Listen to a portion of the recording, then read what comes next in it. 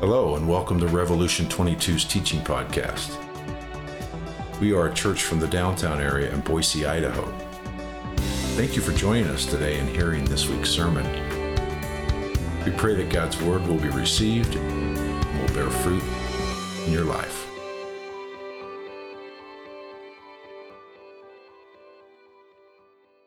If you have your Bibles, turn with me to 1 Corinthians chapter 11. If you don't have a Bible, you can slip your hands up. The ushers will grab one for you.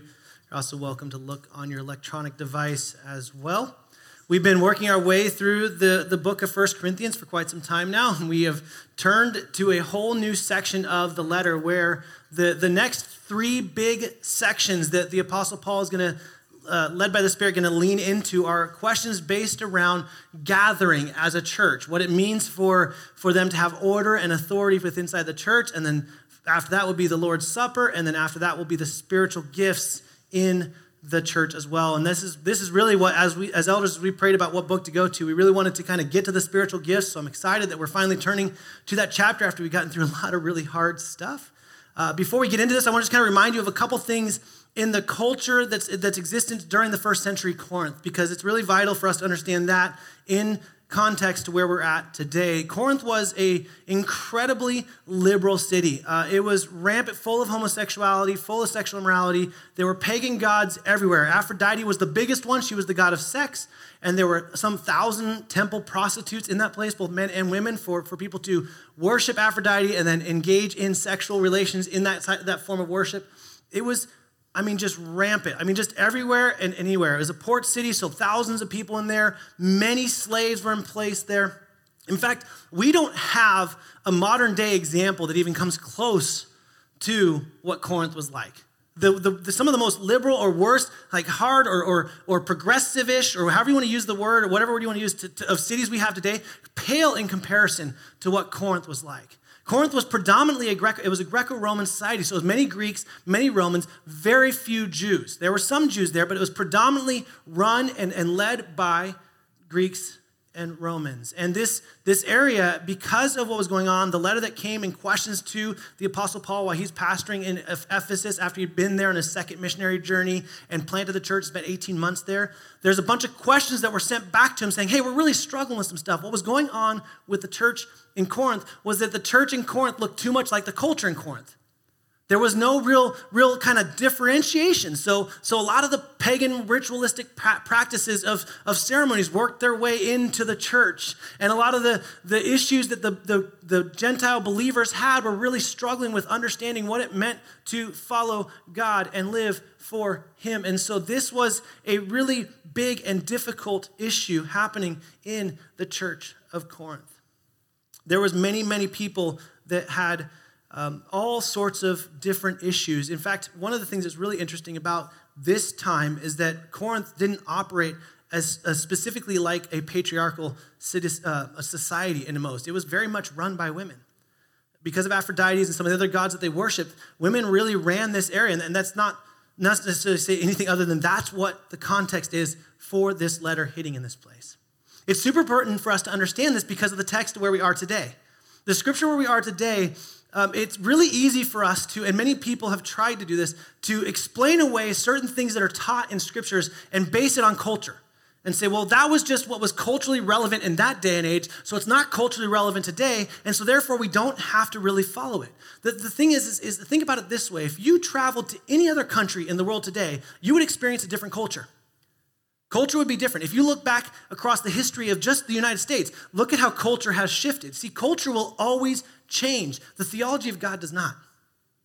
The understanding of who God is and what scriptures say He is valid as in any culture. Our role as Christians today is to figure out how do we live submitted to the scriptures, submitted to what God has in place in light of the culture that He has placed us in this time and this day and age. It's not that we need to let culture dictate our theology. In fact, it's the other way. Our theology should dictate what culture we start living out and how we operate and live within the culture. So when people say, well, this is just cultural, that's why we do this, it's really kind of a pointless argument because the entire Bible is written around culture. And there are cultures that are going to be specific or in places that make sense for one culture to another. And so no matter what you think when it comes to those things, we have to understand that this is dropping on a culture that isn't like anything that we have today. But in this text, I believe there's some truths that are so big and so powerful and so wonderful for us to grab a hold of and play and live and put in place of our lives today that I hope that you guys will really, really let the Lord work on you. I want to give you a little bit of a disclaimer. This is a very difficult text. A very difficult text because all of us come with our presuppositions to the Scripture. We have these beliefs, these understandings of who we are, what we think when it comes to Scripture. Or because of the lack of something in our life, we then put our understanding of Scripture this way. And so this is a very difficult Scripture. This is one that there have been, unfortunately, a lot of bad theology has come out of it and then has perpetuated some kind of bad theology practices. And so I don't come to this Scripture with immense excitement because of that. But we as a church are committed to teaching through Scriptures. And that means that we're going to come across texts at times that we may not want to, and I don't necessarily want to, but we submit ourselves to the Lord's will, and we trust that His word is living and active, and all of it is meant to be taught to us, not just the portions we like. So that being said, you may be triggered by a few things. You may struggle. You may ask some really hard questions or need to ask some hard questions of what you believe. I would encourage you to do that, to sit in this, to stay. Let's work through this and let's trust the Lord and His work and what the Spirit wants to do with us. So with that long opening disclaimer, let's go ahead and dig in to 1 Corinthians chapter 11, verse 2 is where we're going to pick up. Now, trigger, confrontational, difficult. Awesome. Amen, guys. God bless you. Have a great day, all right? No, okay, I'll read it. Can't get out of it. Now I commend you because you remember me in everything and maintain the traditions even as I delivered them to you. But I want you to understand that the head of every man is Christ. The head of a wife is her husband. And the head of Christ is God. Every man who prays or prophesies with his head covered dishonors his head. But every wife who prays or prophesies with her head uncovered dishonors her head, since it is the same as if her head were shaven. For if a wife will not cover her head, then she should cut her hair short. But since it is disgraceful for a wife to cut off her hair or shave her head, let her cover her head. For a man ought not to cover his head, since he is the image and glory of God, but woman is the glory of man. For man was not made from woman, but woman from man. Neither was man created for woman, but woman for man. That is why a wife ought to have a symbol of authority on her head because of the angels. Nevertheless, in the Lord, woman is not independent of man, nor man of woman. For as woman was made from man, so man is now born of woman. And all things are from God. Judge for yourselves. It is proper for a wife to pray to God with her head uncovered. Does not nature itself teach you that if a man wears long hair, it is a disgrace for him? But if a woman has long hair, it is her glory? For her hair is given to her for a covering. If anyone is inclined to be contentious, we have no such practice, nor do the churches of God. So the ushers are going to go around passing out scissors to cut any man buns off to follow this scripture. I'm just kidding, that's not happening. Just kidding. This is a really interesting set of scripture. It starts out, and we're just going to dig in. Again, this is the beginning of, we're trying to understand the order of the church, and that's what this rest of the next 3 chapters are for. 11 through 14 are basically, this is what the order of church gathering, what worship is to look like. And so as we dig into this section, the first thing he says, look, I commend you. In the next section, when we get to the Lord's Supper, he says, I do not commend you. And in the third section, when he gets to the spiritual gifts, he actually rebukes them. And so we see that he's doing this. Now, most scholars think that what he's commending isn't necessarily that they're doing a great job, even though that's what it says they're trying. It's that they're actually trying to. These questions came to him with a desire to honor God inside of this context and inside of this section of understanding what God wants from them. And so when he says commend, really what he's saying is, I commend you. The traditions Paul delivered to the Corinthian Christians were simply the teachings and practices of Jesus. And he's saying, I commend you for wanting to follow the practices of Jesus. But, I don't want you to miss this. I want you to understand this, what you do, but I want you to understand. And then he goes into verse 3, and he says, the head of every man is Christ. The head of a wife is her husband, and the head of Christ is God. Now, don't miss this. This is such a big point for us to get. He lays out this. He says, look, the head of a man is Christ, but the head of a woman is man, and then the head of Christ is God. So in this section, we see that the scholars will kind of go all over on what the word head can be translated. There's many different options, but the one that makes the most sense in the context here and then the way it's used throughout Scripture is that head is actually the authority. So when you read it, it's that man, that Christ is the authority of man, and the authority of wife is man, and the authority of Christ is God. Now that's huge, and stay with me for a second. I want to tell you why I think it says that. First, let's look at Ephesians 1, verse 22.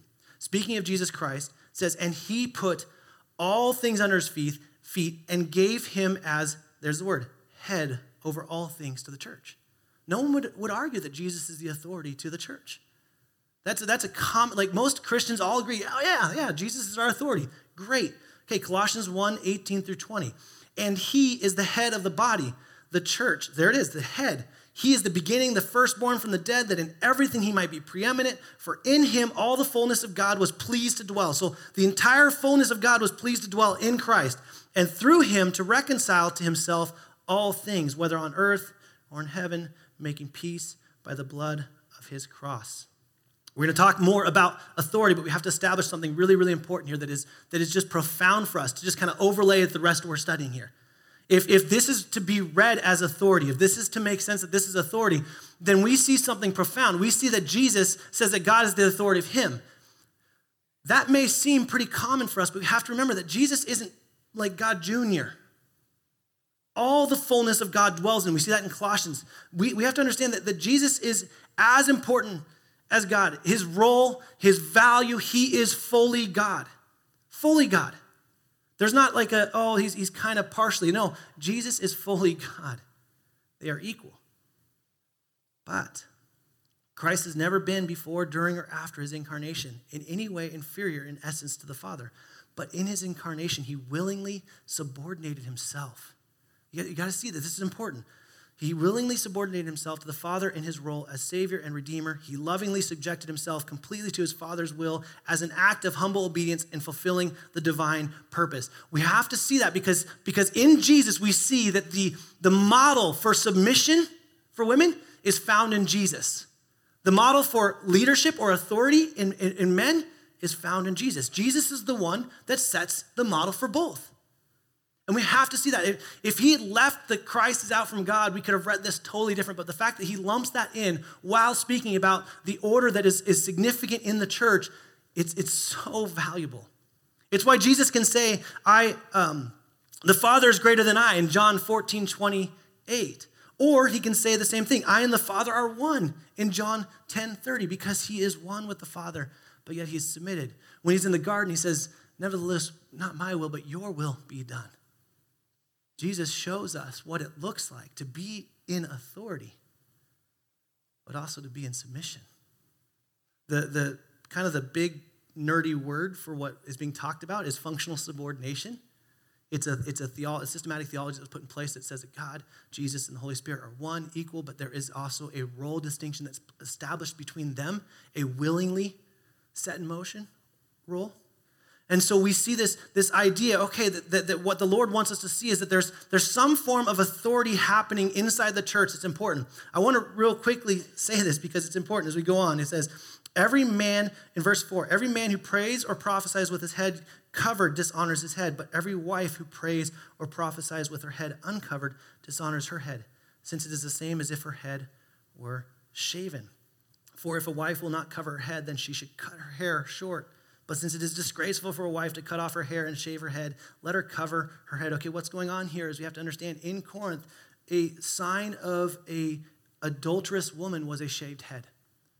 If there was any form of immorality, any kind of adultery, any affair that had happened, the woman was shamed to shave her head. And so when she walked around, people looked at her and said, she had adultery. She committed adultery. She did something wrong. She's an issue. She's a problem. That's what they're saying. And so when he says, look, you can't cover your head, you need to do this, he's saying, look, it's like they should just be disgraced.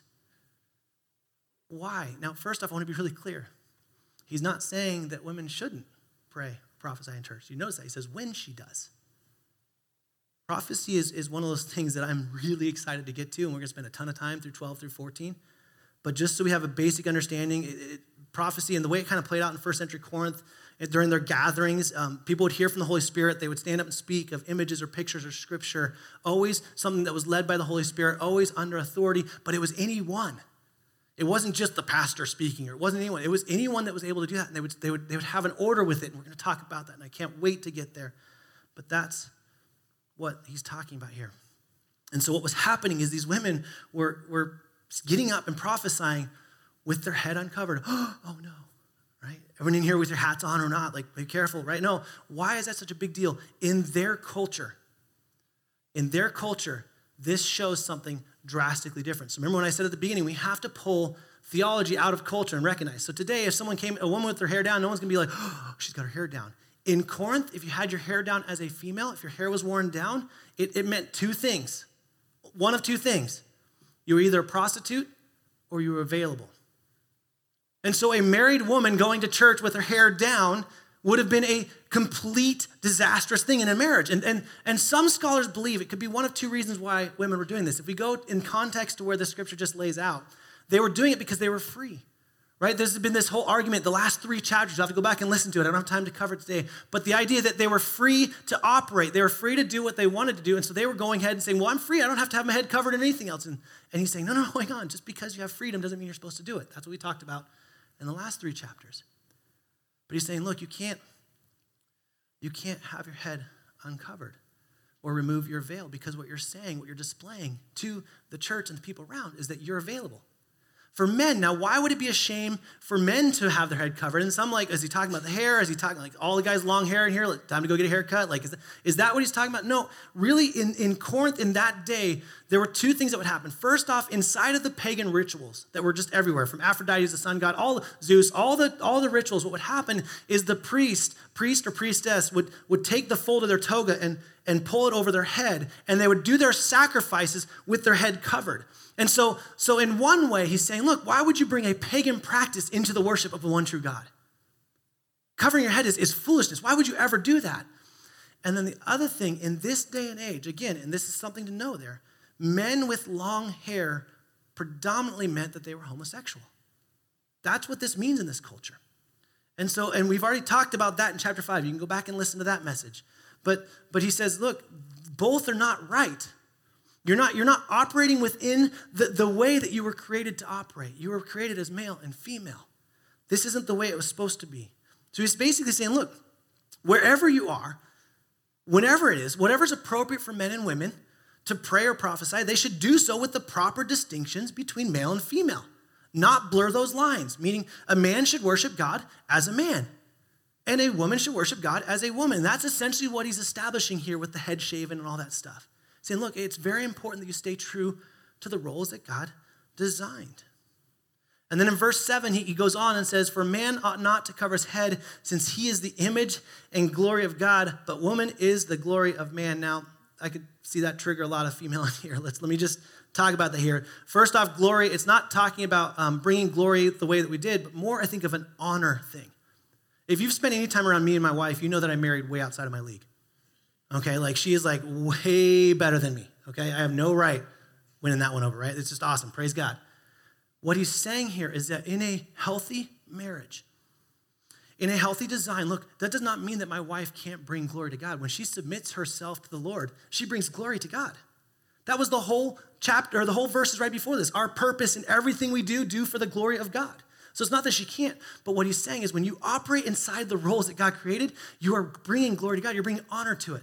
So when I operate the way that God commands me as a husband to lead and to with the authority that God has done, modeled after Jesus, then Jen has the opportunity to thrive and to be amazing. When Jen submits herself to the Lord and follows the roles that she's given, it brings honor to our marriage, which in turn brings honor to God. See, we see the role distinction in our culture so much as a fight, as a battle. But when the roles are done well, guys, people, it's beautiful. And that's what he's saying. He's saying glory can be brought in this way.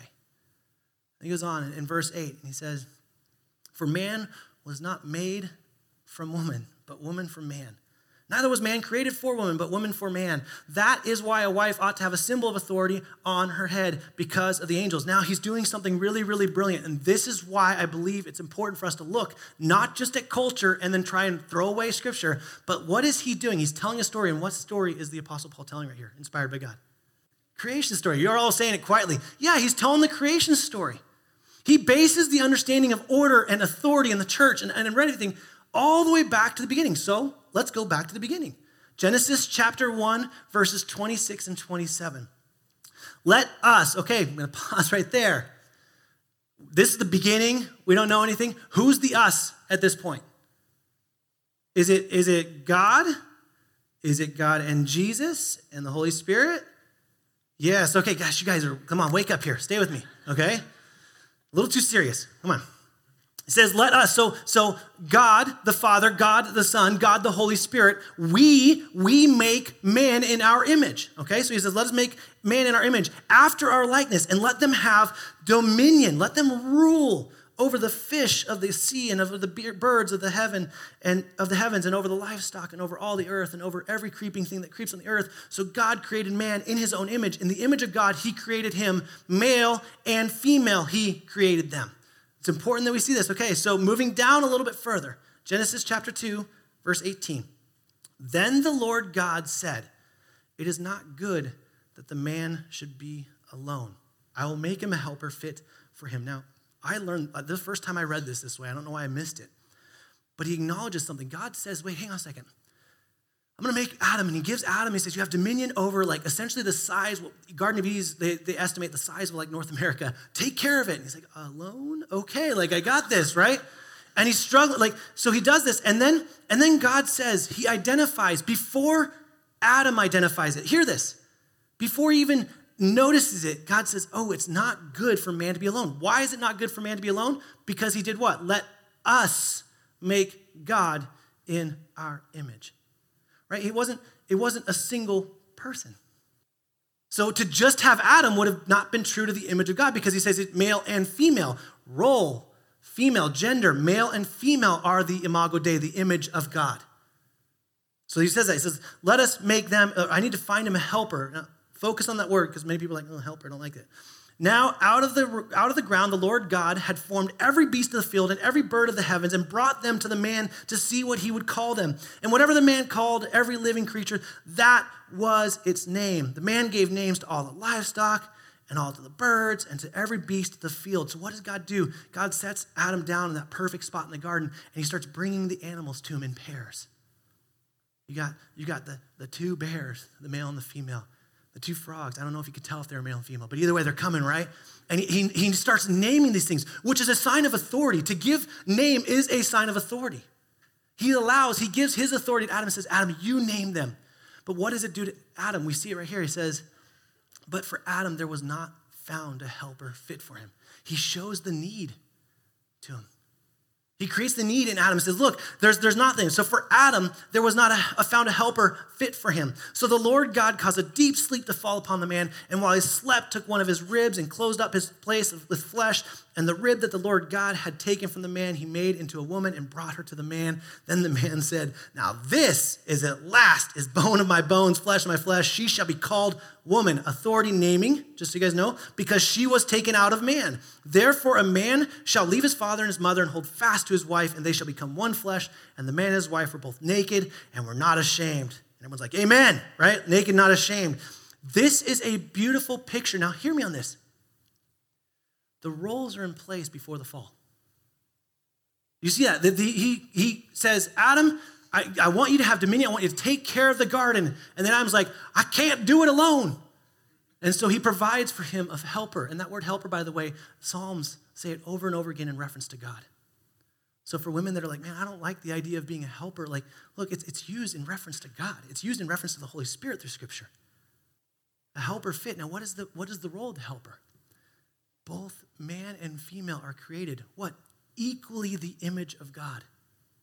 There's no less than. There's no hierarchy the way that we understand it. They are equal in value, equal in importance, equal in gifting. But God sets up distinct roles. He says, Adam, you take care of this. You do this, and I will provide for you someone to come alongside you and work with you and do this together. It's a beautiful, beautiful thing. The role distinctions are there. And this is what God is having us to try and learn in Corinthians. Why is it important in the church, in the God of the church, to have these distinct roles? Because it was important to God to create this order in the garden. God wasn't pulling from a warehouse when he created the earth. He wasn't like, oh man, I guess there's one male and female. I guess I'll just use those. Like, no, he created everything out of nothing. He's the only one that will ever create everything out of nothing. We always create something out of something. Guys, good. There's these things. So gender roles are in place long before. I wrote it in my notes this way. Both as humans and Christians, women are completely equal to men. Worth, abilities, intellect, and spirituality. Many women are obviously superior to men in abilities, intellect, maturity, and spirituality. Many women in here say, amen, right? God established the principle of male authority and female subordination for the purpose of order and complementation, not on the basis of any innate superiority in men. It's not because men are more superior, that's why he does it. He does it because this is the order and the authority that God designed for us to thrive in. That's what we see here. So then we get a little bit further in Genesis and we see what happens, right? Satan, as a serpent, kind of pushes on Eve. We find out that he's like, hey, did God really say you die if you ate this? They had 2 rules to follow. Take care of the garden and don't eat of that tree. And they're like 50% right away on 2 rules. And so they go to the thing and they start eating of this apple. And they obviously, Adam is right there. We see that because she takes a bite. She's like, this is good. Here, Adam. So the whole conversation, this whole thing happens where all of a sudden, everything that God has established in order and authority is usurped. And when authority is usurped, we lose order. And then what happens? We see it in Genesis chapter 3. Right after Adam is totally passive and like doesn't really own anything of his parts, like you notice what happens is God says he comes to look for Adam and Eve because Adam and Eve realized they were naked and they put figs over them. And so they hid from God. Right? They hide from God and he's like, where are you? And he's like, I hid from you. And then what does God do? He doesn't go, hey, Eve, what did you do? He goes, Adam, what did you do? He goes to the authority. Hey, what did you do, Adam? You made a mistake here. And then what does Adam do? Like every ridiculous human being or man in this, it's the woman you gave me. It's her fault. Right? He blames Eve. Eve blames Satan. And God says, it's all lost. The order, the authority, the way it was supposed to be is done, and they're ripped from the garden. And then there's a curse, and he makes a commitment to destroy Satan through Christ, which is a foreshadow of that, which is beautiful. But then he comes to the woman, he says this. He says, to the woman, I will surely multiply your pain in childbearing. I am so sorry, women. Like that seems like such a bad curse. I've seen that. It's hard and horrible, right? In pain you shall bring forth children. And then here it is. Your desire shall be contrary to your husband. Your desire shall be contrary to your husband, but he shall rule over you. Now, we have to understand those 2 words. Desire and rule are both angry and hard words. Just a little bit further down, just in case you're wondering what desire meant here. So what he's saying is, look, Eve, your desire is going to be to step over and rule, to take the position of Adam. And Adam, your desire is going to be domineering or chauvinistic and to oppress your women or your wife. And it's not that God approves of either of those, but that's what comes in the fall. Just a little bit further down in Genesis chapter 4, 6-7, when the Lord is talking to Cain, he's like, why are you angry? And why is your face fallen? If you do well, will you not be accepted? And if you do not do well, listen, here it is. Sin is crouching at the door. You want to know how negative this desire word is? Right here. Its desire is contrary to you, but you must rule over it. It's the same phrase in Hebrew used there. And here we are today, thousands of years later, perpetuating the same struggle inside the church and outside the church, where women are being oppressed, so they then roll up, and men are being domineering, or men are doing what Adam does, which is being very passive and not stepping into the role and leading. And you see this happen over and over and over again. Ultimately, what you see out of the fall is 2 types of leadership that happen. There's the passive role, which was Adam, which was just not, all he had to do was be like, hey, Eve, no, hang on a second. I understand he's influential, but let's think about this. Do we really want to go against God's authority? Like, he could have stepped in. He could have intervened in there. He could have led. But instead, he was passive. He was like eating popcorn. This is interesting. A snake's talking to me, right? Whatever it was, right? Like, he was in place. So Eve eats and then gives it to him, and he eats. He took a passive role. And guys, men, hear me on this. There are too many men operating like Adam in the church today. We are way too passive. I see in this role as one of your pastors, I see so many women that just want so badly for their husband to step up, to lead them spiritually, to lead them emotionally, to draw into them and to push and do those things. And then the other side of the spectrum for men, which is in the curse, is that you see it domineering men, like chauvinism. We've seen, history has just shown it way too much, both in and outside the church. It's atrocious, where men see women as less than, and they're less valuable, and so they get squashed and stomped on, and they're oppressed. And those two failures of leadership have worked their way into the church. Chauvinism in the traditional way, where they say, oh yeah, men and women are equal, but there's a hierarchy. There's an org chart where men are at the top and women are at the bottom. And we've seen the church perpetuate this over and over and over again. Or swing to the other side, the super passive side. It's called an egalitarian view, where they're both equal and there are no role distinctions. And we just try and do away with all order God has done. And both are wrong in the eyes of Scripture. The narrative from the beginning to the end says something that is complementarian, which is that women and men are equal, 100% equal in value, in love from the Lord, in glory brought to God. There's nothing, there's not a single edge one way or the other, but God has designed for men and women as the image of God to show a beautiful order of authority and submission. And that's what God wants us to take out of this book, is to recognize that to have order and authority is actually what God created in the garden before the fall. He had boundaries before the fall. He created it in a very beautiful way. And here's the thing, hear me on this, please hear me on this. When those roles go well, people thrive. Thrive.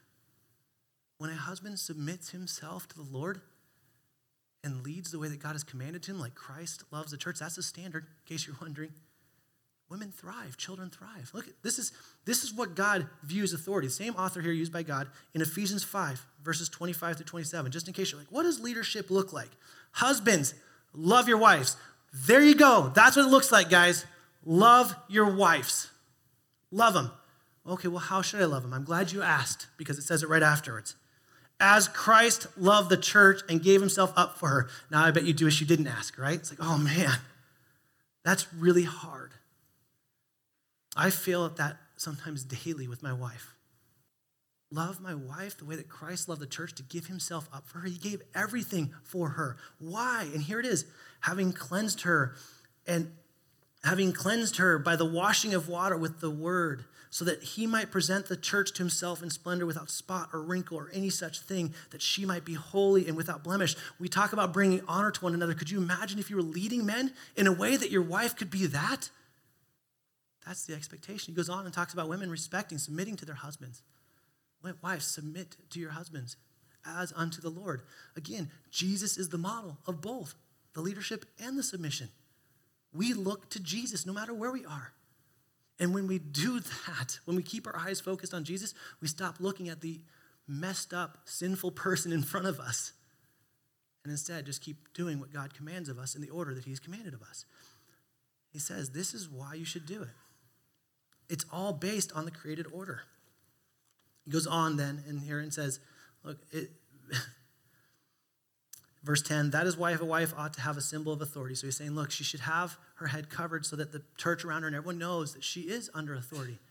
It'd be wrong for a wife to not be on authority. Look, cultural things change. The scriptures still tell us to greet one another with a brotherly kiss. How weird would it be if I kissed every one of you when you came in? Nice to see you. Like, I think my wife might get mad, right? Cultural things change, and that's okay. We're to see what God wants, the main point of what he wants out of it. Verse 10, so if as woman, so she should wear a head covering. She should operate with the way that God created her in the original design. That was why a wife ought to have a symbol of authority on her head, because of the angels. And I'll be honest with you guys, that's a really, really hard text that many scholars are like, let's see what makes sense here. There's about 4 or 5 different views that make a ton of sense on this. I really think this is kind of an ancillary point to the subject, so I don't want to get sidetracked on it. Kind of think the best way to understand this is thinking of 1 Corinthians 6 when he talks about the angels and us being co-heirs with Christ and how we rule over the angels. So we will rule over the angels with Christ as co-heirs. So in theory, he's saying, look, since the angels are watching, show them that you are, as someone who will be in authority, in submission to authority. so that when we judge them, they will see us operating in authority. Again, that's one view. You guys can study a lot more on that. Have fun with it. Verse 11 goes on and says, nevertheless, in the Lord, woman is not independent of man, nor man of woman. For as woman was made from man, so man is now born of woman. And all things are under God. Okay, so he's saying, look, I want to make sure you don't misunderstand something here. It's very important, and this is what he's doing. He's establishing. He's saying, don't lose sight of what is completely inseparable. You are interdependent as male and female. You can't run from each other. Woman was created from man, so man is born through women. Therefore, the headship of man that we see in verse 3, expressed by the head covering a woman, does not justify male self-sufficiency or female insignificance. Look what he's doing. It's brilliant. He's laboring against both effects of the fall. Male domination, right? This arrogant maleness, or insubordinate femaleness. He's pushing on both and saying, look, you need each other. You're born of each other. You can't exist or work without each other. In the garden, it was perfect. Male, female, authority, helper. Brilliant. The same is true in this fallen world. You still need each other. It's not a chain of command thing that's going on here, because the prophetess has direct access to the instructions from Christ.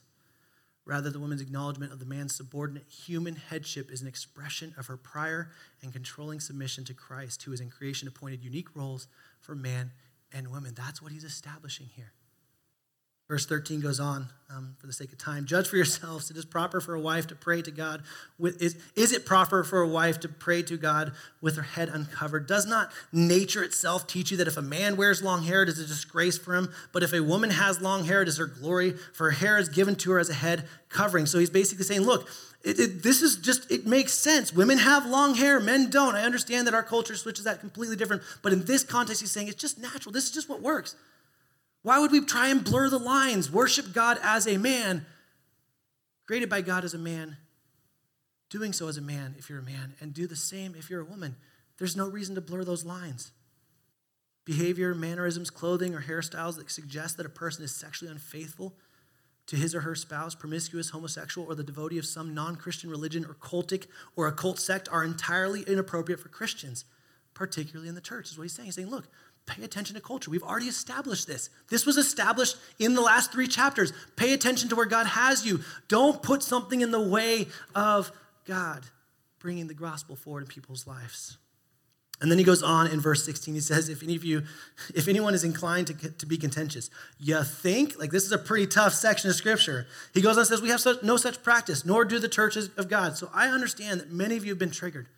And many of you are probably struggling with this. And you have a lot of questions. So please email me at jonathan@revolution22.org, okay? And I will work with you on all of those.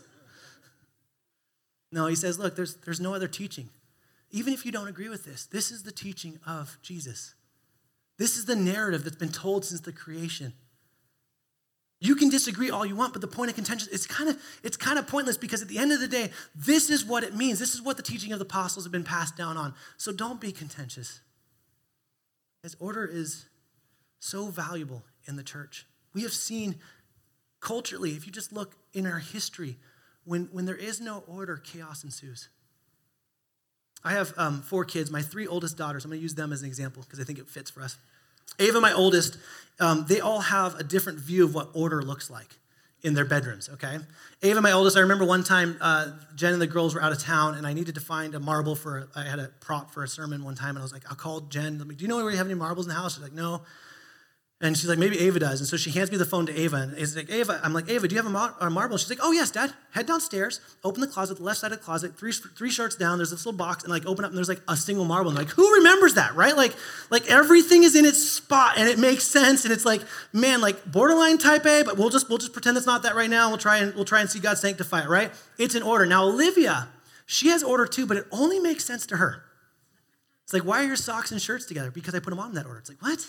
Oh, it doesn't even make sense, but okay. Like she has order, but it's to her own way. Now, Priscilla, I love her. She has order by shoving everything in the closet or underneath something, right? Like that's her order. Well, which one's right? Every single one of you can relate to one of them. Some of you are like, oh, Ava all the way. Others, you like, shoot me if I was Ava. That's horrible, right? Like, I'd rather be Olivia. And everyone has it. This is the problem when we are left to our own to try and define order based on our culture. This is the problem because who's right? Ultimately, at the end of the day, the authority, Jen and I, need to tell our kids what we're expecting of them to find order and help them grow in ways. Help Ava maybe loosen up a little bit and help Priscilla pick something up, like whatever it may be. Like, this is why it's an issue. Whenever there is no authority or no order, we flounder. And let me just say this. Please hear me on this. And speak to the women in here real quickly. I want to acknowledge that you have been completely destroyed by history in the way that men have led you, but not entirely. I want to acknowledge that there are women in here today that had no father figure in their life, and praise God that God relates himself to a father way better than any earthly one. And I want to acknowledge that the many of you women in here are like, man, I want my husband to lead me. I just want him to lead me. And I want to acknowledge that that's a reality and that's there. It doesn't mean that just because it's not happened or it isn't happening, that it's the wrong order. Just because authority has been horribly abused does not make authority a bad thing. God has authority. Look at it this way. You can deny God all you want, but you're still under his authority. Scriptures say that one day every knee will bow. I understand that authority has been wrecked in people's lives. I understand. I want to acknowledge that oppression has been felt. But if you completely reject order because of what you've seen in history or have personally experienced, you reject God and his order. Left on our own, we will try to create orders that we think are best for us, but God already has order. We will try to use tools and knowledge to justify our independence from God when he says, you are interdependent on one another and me. This whole independent culture that we live in, that is not the way of God. That is the culture. That is not the way the kingdom of God is to operate. We are together in this. I have seen, actually, as your pastor, I want to acknowledge something. I know that this has been just done really poorly in the past. I know that. And I know that there are many women in here that are wanting to be led, and I know there are many men in here that are acting like Adam, very passive, or they're following through with the curse and being domineering and oppressive in a way. But here's the beautiful thing. Over the small time of me being one of your pastors, what I have seen many men learn how to lead by a very healthy submission from their wife. And I've seen many women learn how to be a healthy, submissive person because of the healthy leadership that men have shown. At the end of the day, let me just say this. It's not I'll do it when you do it. It's I'm going to do what is my part to the Lord because that's what's commanded of me. And that's what Scripture says. I wrote it in my notes this way. Worship is the act of praising and glorifying God for who God is, which at the same time entails that human beings recognize who they are as being under God and in Christ. The proper human response to redemption is that both women and men not only bear witness to who they are, but also to whose they are. When we operate inside of the roles that God has given us, we are displaying to the world and the church and everyone around us that we are the Lord's. And we want his order. You can't have his order without his authority. And you can't be under his authority without being in his order. They're not mutually exclusive. They work together. The band's going to come up and we're going to worship. But we have to settle on that. You can't expect to enjoy the order that God has created without giving yourself to his authority. Because if you don't give yourself to his authority, you're not going to step up and submit or lead the way that God commands of you. And you can't in any way, shape, or form say, I'm under his authority and not have order. That's what we've seen. There is no authorityless order under God, and there is no orderless authority under God. Let me pray. Heavenly Father, we thank you for your word. We thank you for your willingness to give us, to preserve for us scriptures that transcend culture, that no matter what culture throws at us, you can continue to see your word push through and bring a truth and a wisdom for us to live inside of the culture and the time that you have us in. Father, I want to pray for the men in this room right now. I know there are a lot of men in here that are either feeling guilty for the lack of leadership they've done, or maybe they're feeling convicted for the way that they've been domineering or not in a gentle way led their wives. God, I pray that your spirit would just work on them. Pray that he would just continue to show them what the model of Jesus looks like. What does it really mean to love our wife in a way that she can be adorned and spotless and blemish free and presented in a holy and amazing way before you, God? God, I pray for the men in here that never had a male authority in their life to show them how to do it. God, I pray that we would be a community of people that would push into each other. We would submit to one another and say, help me understand this. What does it look like? How do I lead my family through this way, God? God, I pray that we be a men that are actively pursuing leadership, not so that we can try and tell everyone what to do, but so that we can love our wife like Christ loves the church. God, for the individuals that are in here that aren't married, that aren't a part of that relationship yet, God, I pray that they would see the way that men and women are operating in both submissiveness and authority and ultimately mutual submission to you, God, that it would be a moment where everyone goes, that is the image of God, male and female, in the roles that he created, and watch people thrive. God, for our children down below, I pray that we would be a community of people that fill in the gaps of the fatherless or the singles or the single parents. Father, you are a good God, and you have given us order, and forgive us for the ways that we have allowed culture to seep into it. God, if there's anyone in here, no matter where they are following you, if they've submitted their life to you, but culture is dictating it, not your kingdom, God, I pray that you just cut that away from them. And Lord, if there's anyone here today that doesn't know you, God, I pray that they would see that there's an order and authority that they can submit themselves to that would bring immense peace and joy to their life. And we know you're good, and I pray for a mighty work. I pray for a leading in this. I pray that you would give every one of us the ability to hear your spirit and to listen to him and to submit ourselves to your scripture and to him entirely, not just conditionally. It's in Jesus' name we pray. Amen.